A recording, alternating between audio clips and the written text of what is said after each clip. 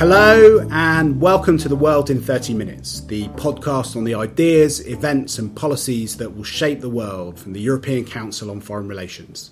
My name is Mark Leonard and I'm Director of ECFR, and this week we have a special summer reading podcast which is going to look at two very, very interesting books that have come out in recent times. Our central topic is superpowers, how they think of themselves and how they're preparing to engage with the rest of the world. The first book, which we will talk about, is called Superpower, 3 Choices for America's Role in the World by Ian Bremmer. And the second book is about China. It's called China's Strong Arm, Protecting Citizens and Assets Abroad by Jonas Pereiro-Plesner and Mathieu Duchâtel.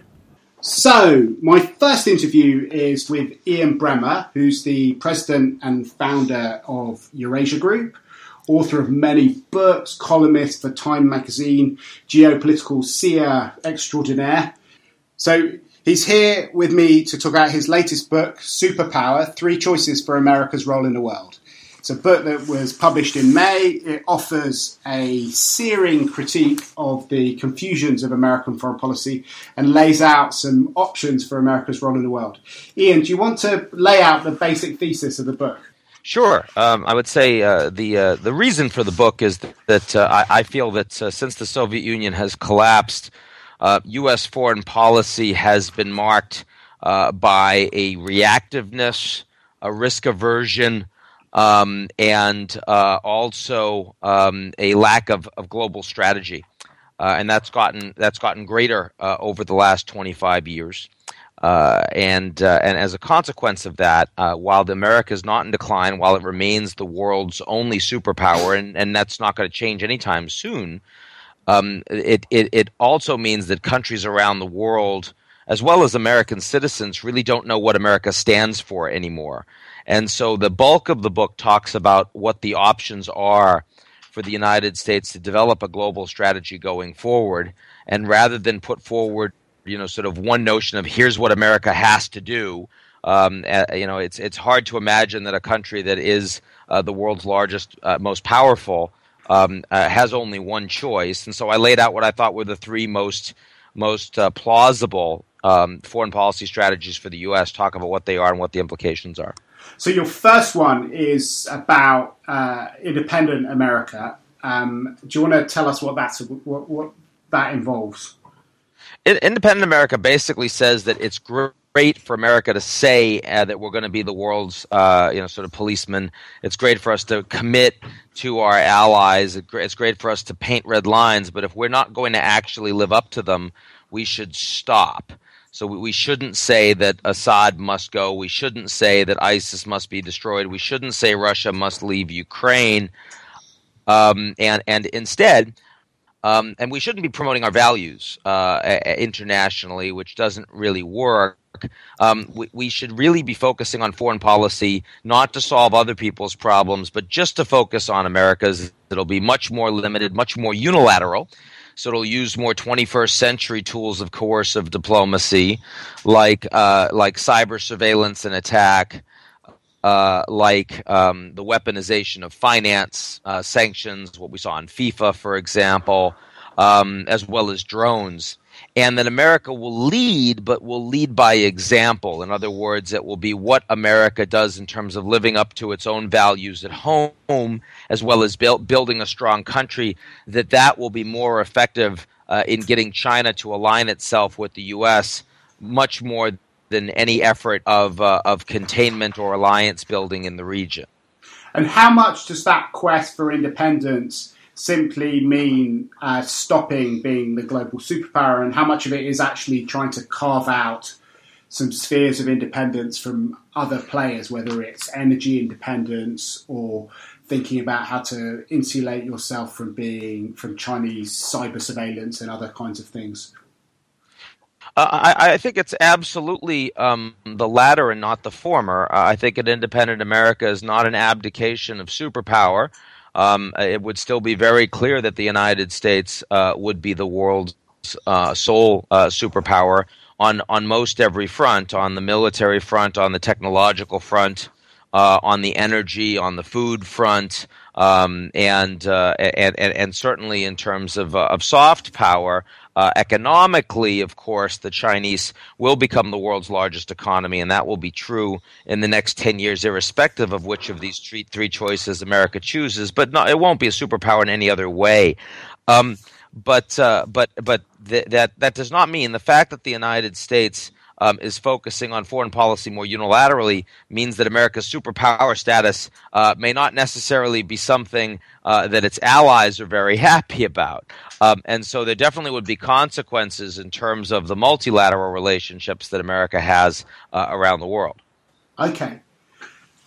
So on your second scenario, that you call that Moneyball America.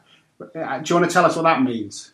Well, Moneyball came from Michael Lewis's book and movie, where the Oakland A's, sort of basically threw out the old rule book and they said, look, we just want to win. And so we're not going to do things the way we used to. We just want to see what's going to actually work for our team. And here, Moneyball would be focusing not on promoting American values, either at home or abroad, but instead on getting value back for the American taxpayers. And so that really, it's a very unsympathetic, unsentimental policy in the sense that it recognizes that a country like China is not going to become a support free markets if we promote it, or human rights, that the Russians are not going to support political liberalization or democracy. And even if they would in the Middle East, the outcomes would not be things that we would necessarily want to see. Moneyball is prepared to actually engage in very multilateral policies. It's prepared to support alliances, but not all over the world. Moneyball really is about taking bets. In the same way corporations have a limited amount of money, and so as a consequence, they'll make the biggest bets in the areas that they really think are going to pay off, and the other parts will be effectively ignored. The Moneyball is really about picking those areas where the U.S. should be making the biggest difference. So if China is the biggest adversary, then the U.S. is going to have the most to do internationally in Asia. And that means really build. It's very supportive of the TPP, very supportive of the Asia pivot, very supportive of building American military and alliances in this part of the world. But it also says that a pivot means taking your foot off of something else. So stop doing the Middle East. Get out of Israel-Palestine negotiations. Stop with the bases in that part of the world that matters so much less for the Americans. Sort of stop putting all of the forces and trying to combat terrorist organizations that are much more problematic in the Middle East for the Gulf states themselves and for the Europeans than they are for the United States. And on something like Russia and NATO, that depends on the Europeans. If the Europeans are going to step up in a coherent way, and they're going to do a lot to build NATO and to try to fend off the Russians, and the Americans would support it. But if they don't, then NATO's not going to matter so much. Okay, so Moneyball means being clever about the use of money. So it's not a mercantilist foreign policy. It's just one which is efficient, which is on the cheap. Yep, that's right. So your third America is one which is maybe more familiar. At least it's more. It runs through the rhetoric of every single American president almost since time began. The idea of an indispensable America. Tell us what that looks like. Yes, indispensable America, you're absolutely right, is the one that we've been talking about for a long time now. It says, look, even though most Americans don't want to be the global policeman, if America doesn't lead internationally, nobody else will. And this will ultimately be bad, not just in other parts of the world, but it will also hurt the Americans. And so that means that if the Saudis are not prepared to take the lead in destroying ISIS, that the U.S. has to do it. And the U.S. is going to have to put together a multilateral coalition, but America is going to be the one that takes charge. And the same thing will be true in terms of Russia and the invasion of Ukraine. The same thing would be true in terms of trying to maintain the Eurozone, its sanctity, to ensure that there would be a strong transatlantic relationship, and also that America is going to continue to promote its values around the world, that just as it did with the Soviet Union, it wasn't America's military might by itself that ultimately defeated the Soviets. It was American soft power. It was the power of the idea of the free markets, of the power of human rights and liberal democracy that the Americans promoted through Voice of America, at Radio Free Europe, and that this is something that, even though it won't get done tomorrow, that over the long term, ultimately the way that you project American power and the way that you ensure sustainability and global peace of the geopolitical environment is to promote American values as universal values. No other country would do that. So indispensable America, clearly a very different choice. So if we go through these three different pathways, to what extent do you think it's possible for the country actually to choose one of them? Because, as you kind of say in the book, one of the reasons why people are so confused by American leadership is that it does seem to oscillate from one course to another. There's no clear sense of where the country's going. But there's also maybe less of a consensus amongst the political elite than there has been for a long period of time. How would you actually get to choosing one of these three routes?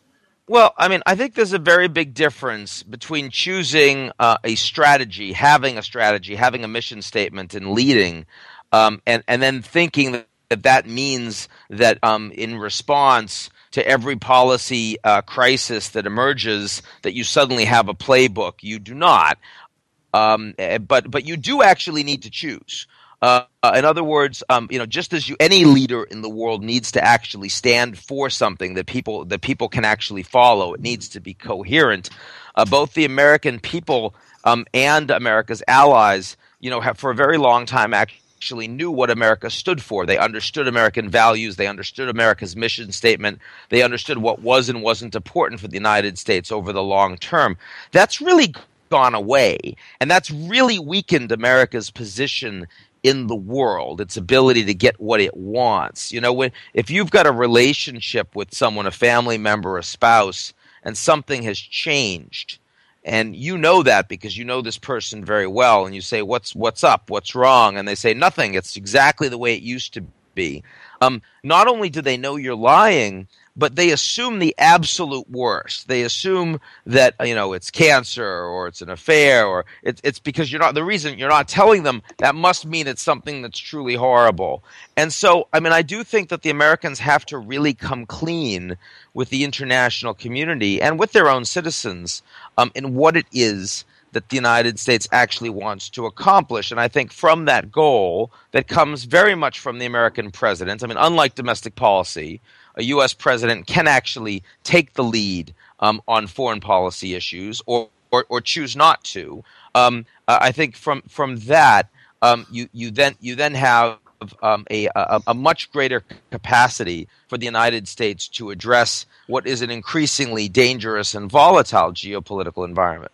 Yeah, no, in the book you look very eloquently at the counter-argument that America's been well served by strategic ambiguity, and I think you kind of you kick that you put the opposite case along very well. But I'm still not entirely clear how the country ends up choosing someone. Is it just because they elect a president who has a mandate for one of these three models, or is something going to have to go really badly wrong? Well, That's the point, is that one of those two things will happen, and you hope it's the former and not the latter.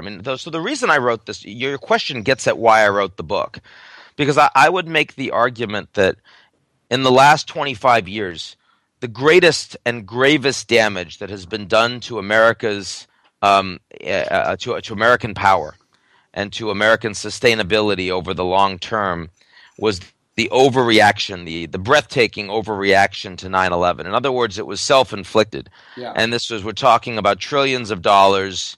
We're talking about enormous hit to American credibility and leadership. We're talking, of course, about millions of lives shattered, both in terms of direct casualties as well as the psychological damage and fallout of those that served, and of course of those that were killed in the field on the other side.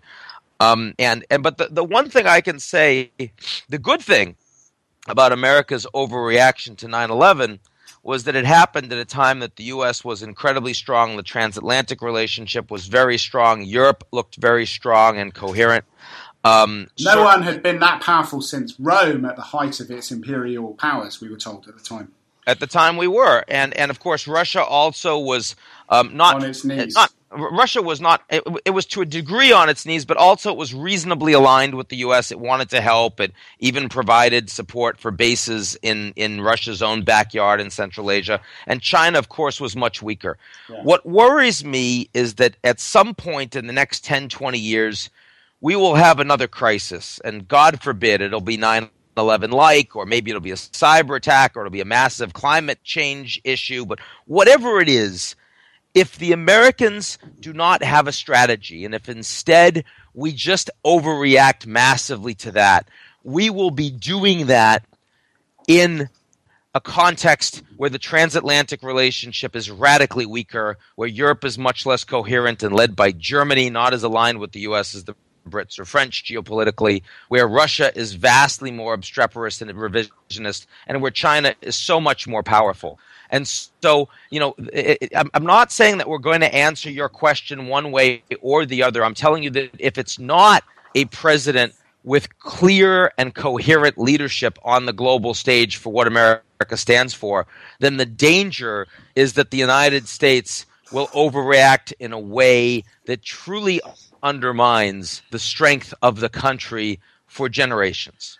If you look at your kind of thesis, which of those three strategies do you think America should adopt, and which do you think that it's most likely to, if it does manage to settle on one? Well, I wrote this book not really understanding or knowing for myself which one I preferred, and I wrote it in part because I wanted to go through the arguments for myself to know what I thought. That's a great questionnaire for anyone who wants to work out where they stand as well at the beginning of the book. And I took the questionnaire, and I came out somewhat conflicted in my answers to the questionnaire, mostly between Moneyball and Independent. I will tell you that the one I ultimately chose in the conclusion of the book is the one that I like the least, and it's Independent. And I chose it for two reasons. First, I chose it because I believe the geopolitical order is moving more towards a world where independent is more likely.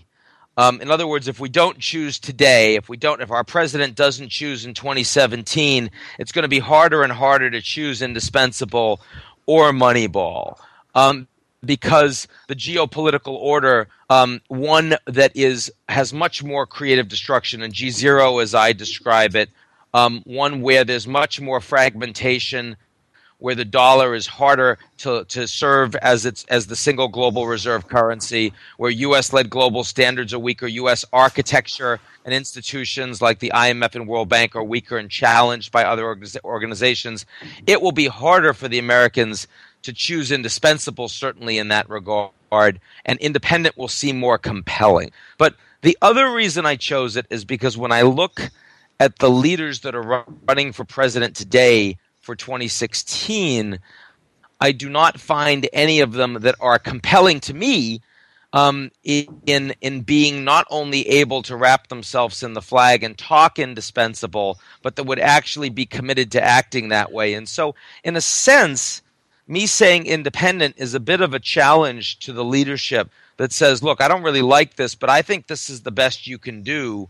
And you need to prove to me otherwise. Make me want to vote for somebody that can choose a different path for the United States, and I would welcome that. So, my conclusion is not the strongest conclusion because the book is not about which of the three choices I want. The book is really about the necessity of America having this debate and that hopefully we come out of it in a better place. Because that's one of the things that I was wondering when I was reading the book. Because you start in this kind of existentialist spirit, and with a quote from Jean-Paul Sartre saying, "We are our choices." But is that really true? I mean, it kind of feels like you end in a more realistic place, which is to say, actually,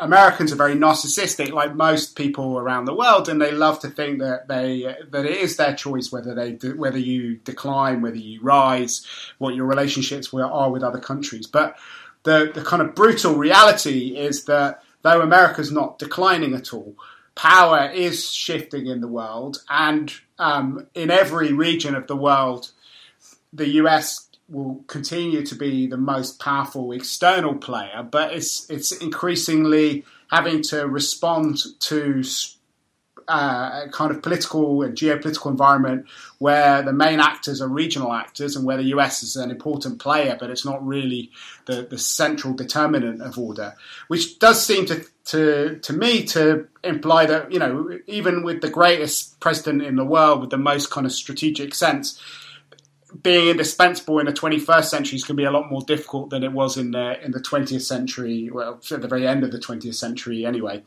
And therefore, it's great to think of this as a choice which you can make, but in many ways the choice is also going to be made by others outside.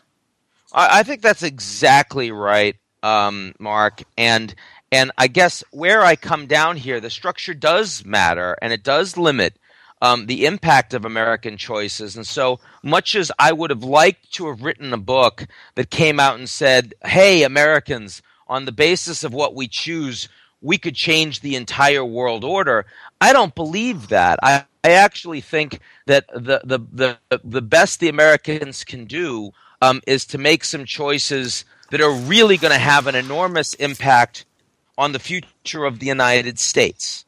And that we need to do that, and we need to do it soon, because otherwise the position of the United States will potentially erode in a way that the Americans won't be able to choose their way out of.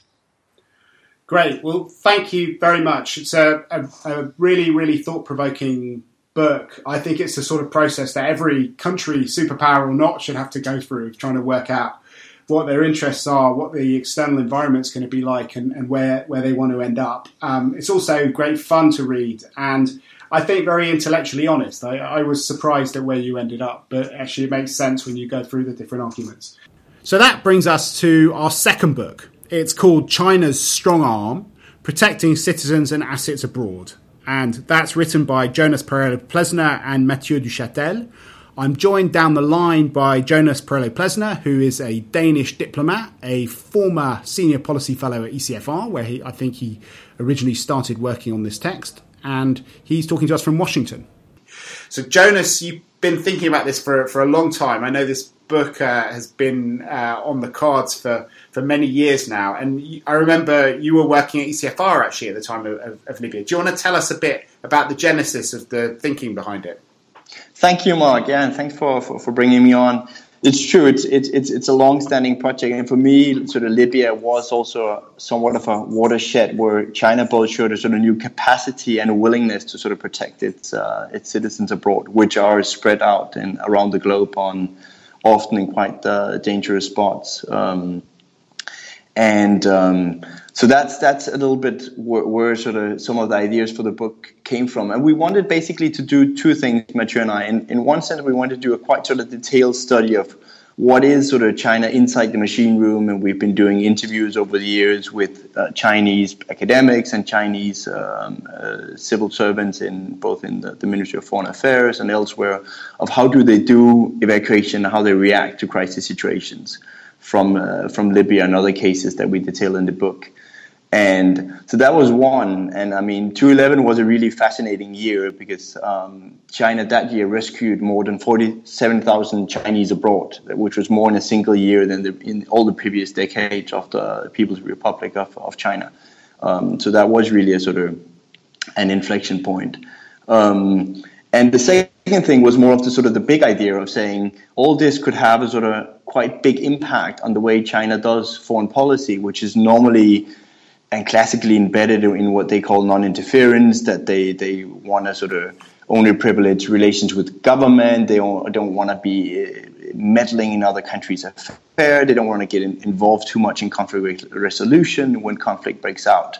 And all that is sort of slightly being influenced by the fact of having nationals on the ground, and that China therefore has to look at stability. I mean, I think one of the cases we look at beyond Libya is Sudan's, how China first went in there only for the oil with their oil companies, and then gradually had to face all these different foreign policy conundrums of South Sudanese independence, which is something that China normally isn't that keen on, with its own difficult question of Taiwan, and had to do sort of evacuations and were subjected to kidnappings of it, all workers. And now China is actually part of the UNMISS, the UN mission, and has sent for the first time as a combat battalion, and with a revised mandate that says it also has that the UN mission should also protect oil workers, which are predominantly Chinese. So here we see a combination of then being much more sort of multilaterally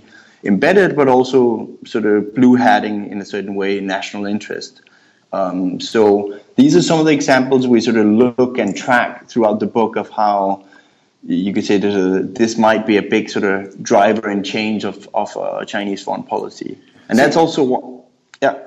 No, because in the book you talk about China's new global risk map, and both describe the places where Chinese citizens and companies live, but also some of the incidents which have taken place. Do you want to give us a brief audio risk map? We can maybe put if you've got the graphics, we're happy to put them up on the website as well, because there is a beautiful map actually which shows all the attacks on it, which we could put on our website as well if you could send it to us. But do you want to give us an audio risk map first? I'll pass that on and do the audio version of it now. I mean, what's been happening has been that the Chinese government has had a business strategy for a number of years, the going out strategy of saying to the Chinese companies, go abroad. And they've been doing that. I mean, you had oil majors, 3 Chinese big oil majors that have been going out, and particularly to risky places because a lot of the sort of more traditional sources had already been taken by Western companies. So we've seen that particularly in Africa, Asia, and elsewhere. So in a sense, that sort of strategy has its life on its own, and now it has just to be squared with more sort of that has led to an enormous amount of workers also out on these Chinese projects, because these big Chinese state-owned companies often bring Chinese workers for mining, for construction, for oil production. And they're, of course, exposed to the risk in the countries. So there's now a sort of tension, and that's really the global risk map, between the Chinese more risk-prone companies, often state-owned, and the Chinese government that classically, basically, still doesn't really want to get involved and now suddenly has to. And so that's what we want to show with the risk map, is really that by being exposed in so many places, by both having a large amount of workers, citizens, and then having assets abroad, that really makes that China somehow is compelled and is sort of pulled abroad by these interests, which is also why the sort of title has these historical parallels with China's strong arm, which comes from a quotation from Palmerston, and was a sort of how at that time when the British Empire was at its highest, that he says that China, that the UK's watchful eye can sort of, and strong arm will keep protection of every citizen abroad. And so that's what we're looking at when will China come to that point in being able to protect its citizens everywhere around the globe. Because that is the extraordinary thing about, I mean, in the book you use the figure of 5 million Chinese nationals overseas. I've seen even larger figures in other places, but there are literally Chinese settlers in all sorts of different parts of the world, and people have written about the parallels between these settlements and the early imperial settlements of Western countries, particularly in Africa. And, you know, in many ways, the British Empire started with the East India Company, with these different settlers in other places who got into trouble and needed to be supported by the Chinese state. I mean, is that what you're trying to imply with your title, that you could see China moving from having a commercial empire to an actual military empire in order to keep these millions of citizens and companies safe? Well, definitely there are examples of it moving that direction. I think one case we describe in the book, the Mekong Rivers in 2011, has really that element of it was 13 Chinese sailors that were brutally killed on the Mekong River, on the sort of Burmese Laotian part of the river, and really the Chinese public and blogosphere exploded and sort of demanded a reaction, and the Chinese government initially was a little bit slow, and then really it got traction and sort of got the neighboring countries summoned to Beijing and said, we have to solve this, and went in with a sort of joint police investigation, got hold of the kingpin behind it, a Burmese drug lord, Now Khan, brought him back to China, which was sort of extraterritorial justice, and got him executed in China in a very sort of swift court case. And even during at that time, there's deliberations of using a sort of a drone, an armed drone, to go into the jungles of the Mekong outside of China and take out Naukan, which would have been a really big step for Chinese foreign policy. And so I think there you really see that sort of. And was that with the agreement or against the wishes of the host government? No, that was still with the agreement of the host country, the host governments. I mean, the Thai were a little bit stronger on national sovereignty. There are now these sort of joint patrols, which is primarily Chinese-led. But when it comes to Burma and Laos, because their own capacity basically to do it is so much less, it is more or less China that's the river cop for them by now on the Mekong River. So they've taken on some responsibility there, but it's still sort of embedded in when China presented to the world that this is all with the agreement of the neighboring countries, and this is joint and it's mutual and so on. So of course China is not going to sort of officially shed its non-interference principle, because in many ways it gives it so many benefits of being a distinction from the way it does foreign policy from the West, that's interfering, that's meddling with other people's human rights and democracy and so on. So, but in practice, it means that by having these interests, they will be compelled to look at different types of solutions that demand a completely different level of at least engagement with other countries to find solutions also within their borders. So one other really fascinating example of that was Xi Jinping's very recent trip to Pakistan, where they signed tens of billions of dollars worth of cooperation agreements to work on the Karakoram Highway and the port in Gwadar. But I think the Pakistani government agreed to establish a security force of about 14,000 troops to protect Chinese workers and engineers who are building these projects along the tribal areas. Do you want to tell us a bit more about that? Because that does seem quite incredible that an entire foreign legion almost gets established to protect China. Yeah, no, that is a very interesting case. I mean, first of all, of course, with Chinese sort of massive investments in Pakistan, if they're likely to come to fruition. I mean, I think there's a history of caution there in the sense that China has earlier announced large projects in Pakistan, and they haven't really always come to fruition. Andrew Small's great book, recent book on China-Pakistan also sort of depict that story.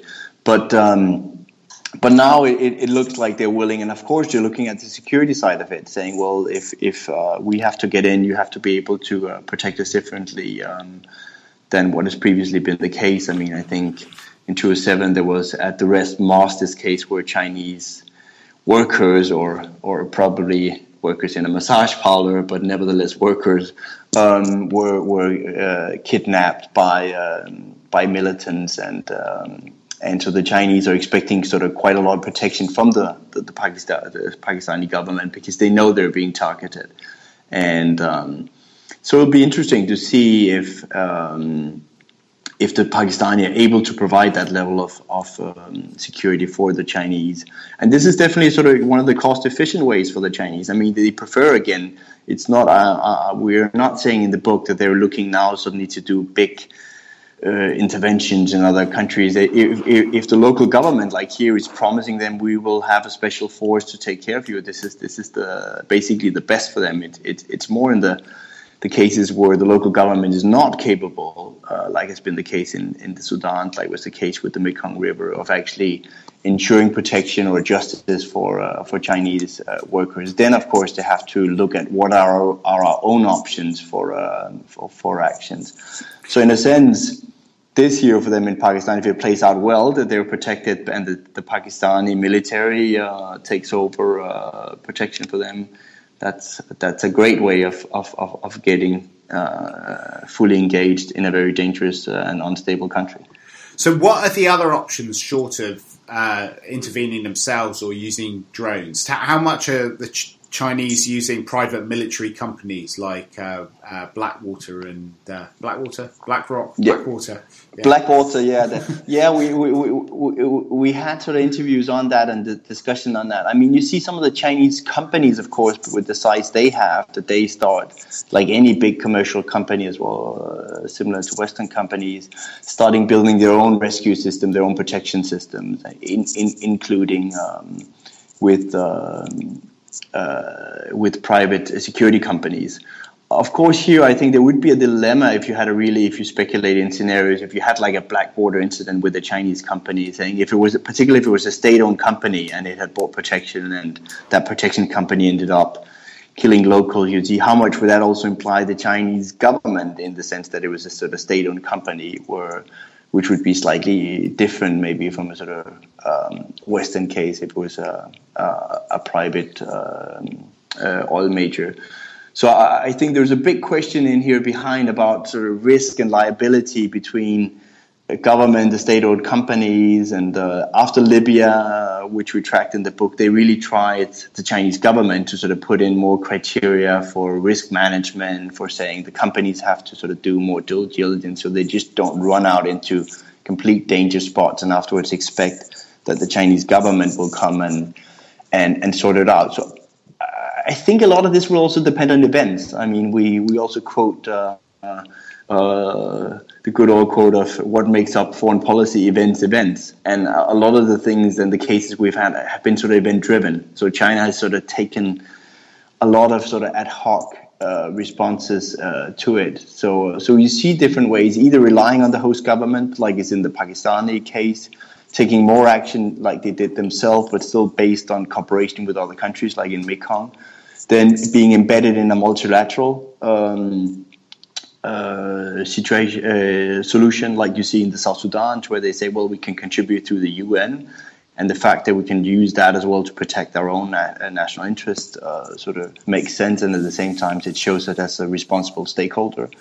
And then you have the evacuations where they've been on their own, and the most recent one is in Yemen, where they went in with their 2 frigates, military ships, and did a sort of military evacuation out of Yemen back in March, where they managed also to not just evacuate more than 600 Chinese workers in Yemen. They actually took on a little bit more than 279, I think it was, other foreign nationals from war-torn Yemen. So they've used that as well to portray this as saying, see, our military presence abroad is also sort of benign. We would do this not just for ourselves, but also to help other countries. So you talk about events. One of the events that a lot of my Chinese friends were speculating about when I was in Beijing a few weeks ago was what would happen if a Chinese national is beheaded by ISIS.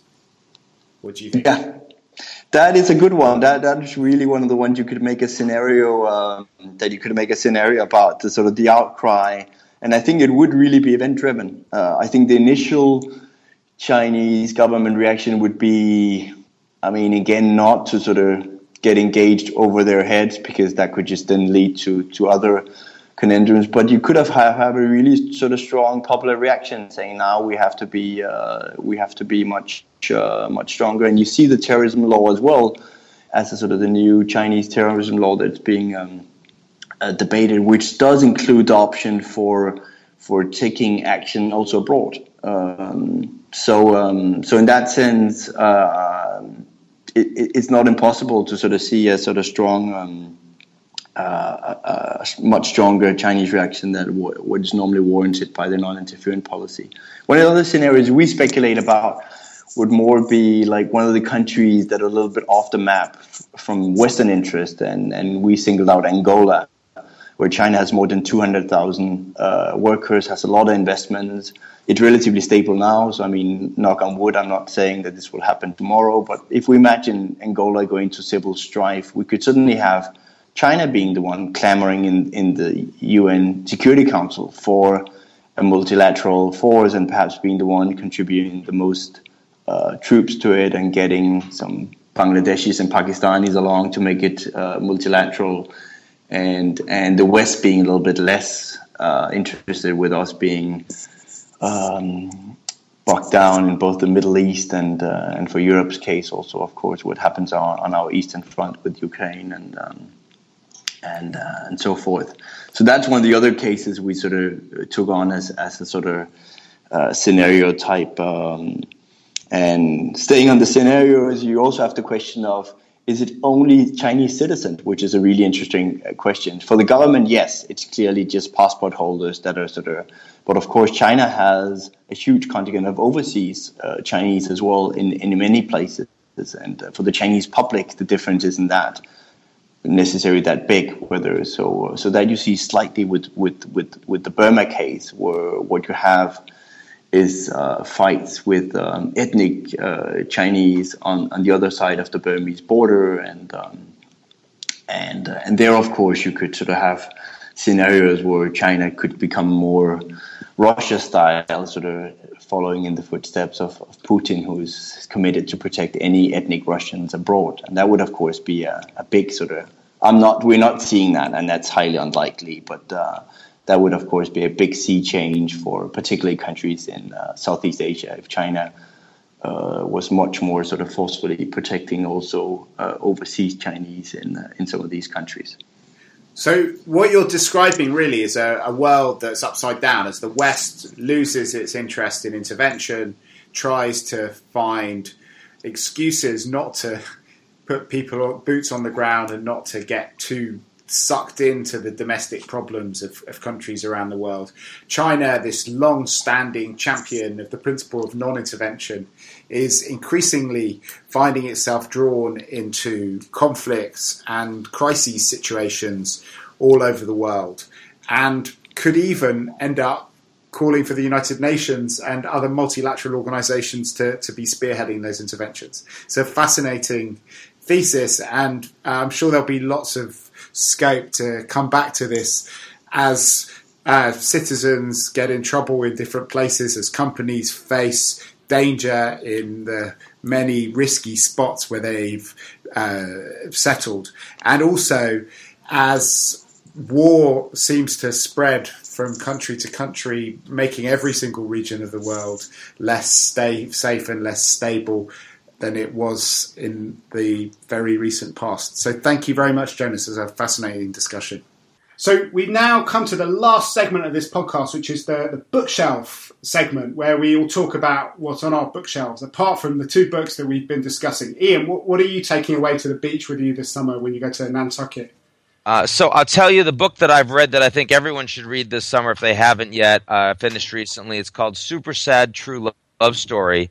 By Gary Steingart, and you may be surprised to hear me to talk about a fiction book, but it's an incredibly lyrically written novel, and it also is the most realistic sort of near dystopia that I've come across in the 21st century, in terms of what happens in a world that increasingly fragments, where governance is more poor, where climate continues to cause problems, and most importantly, where the effectiveness of technology continues to grow, but in a manner that is largely unchecked and unregulated. I found it both a really poignant read, but also one that really makes you think, and needs to be read in the summer, where you don't fall asleep afterwards or go to work, but you can reflect on it a bit.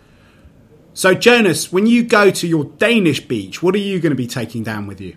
Yeah, no, I put a lot of books down on my Kindle here for summer reading, but the ones I'm dug into at the moment is on China specific. It's the China-Pakistan axis by Andrew Small from the German Marshall Fund, a fellow friend of both of us, and which is really a sort of treasure trove of small details on the China-Pakistan relationship, and basically also broader in the region now with Afghanistan, and when the Western troops are leaving, and how China is making inroads into reconciliation with the Taliban, and So it's a very sort of timely book on a part of China's relations to its Western front that's maybe not that explored when everybody at the moment is looking at the South China Sea and how China is behaving at sea, then looking at China's relationship with Pakistan and Afghanistan is it's really interesting. The other one I'm reading is a book called An End to Suffering, The Buddha and the World by Pankaj Mishra, who is an Indian journalist, writer. And that sort of intrigued me because Buddhism normally is sort of, or at least the way I saw it maybe a little bit naively, as a sort of religion of peace. And then particularly when you see Burma and Rakhine, where you have very sort of strong nationalist Buddhist extremists also against Muslims, I wanted to understand a little bit better Buddhism. And that's a quite interesting book that both takes Pankaj Mishra around India, where he follows in the footsteps of the Buddha, and then has a lot of reflections on him. So that's I'm not completely done with that one yet, but that's really worth a read. So my recommendation for this summer is a book that came out a few years ago, but it's about another superpower in the making, which is Saudi Arabia, and it's a great book called Hologram for a King by Dave Eggers, who has emerged, I think, as a kind of would-be Aldous Huxley, George Orwell for our times, with his attempts to look at the dystopian futures in the internet. And this is an attempt to think about the role of Saudi Arabia as it emerges. It's a great read. It's a lot of fun, like his other books, not too deep, and I think will entertain you as you lie on the beach. So that brings our podcast to an end. From Ian Bremer in Washington, Jonas Pereira-Plesner in Denmark and Washington, and myself, Mark Leonard, it's goodbye. The researcher for ECFR's podcast is Ulrike Franke. Our producer is Katarina Butel-Atzinaro.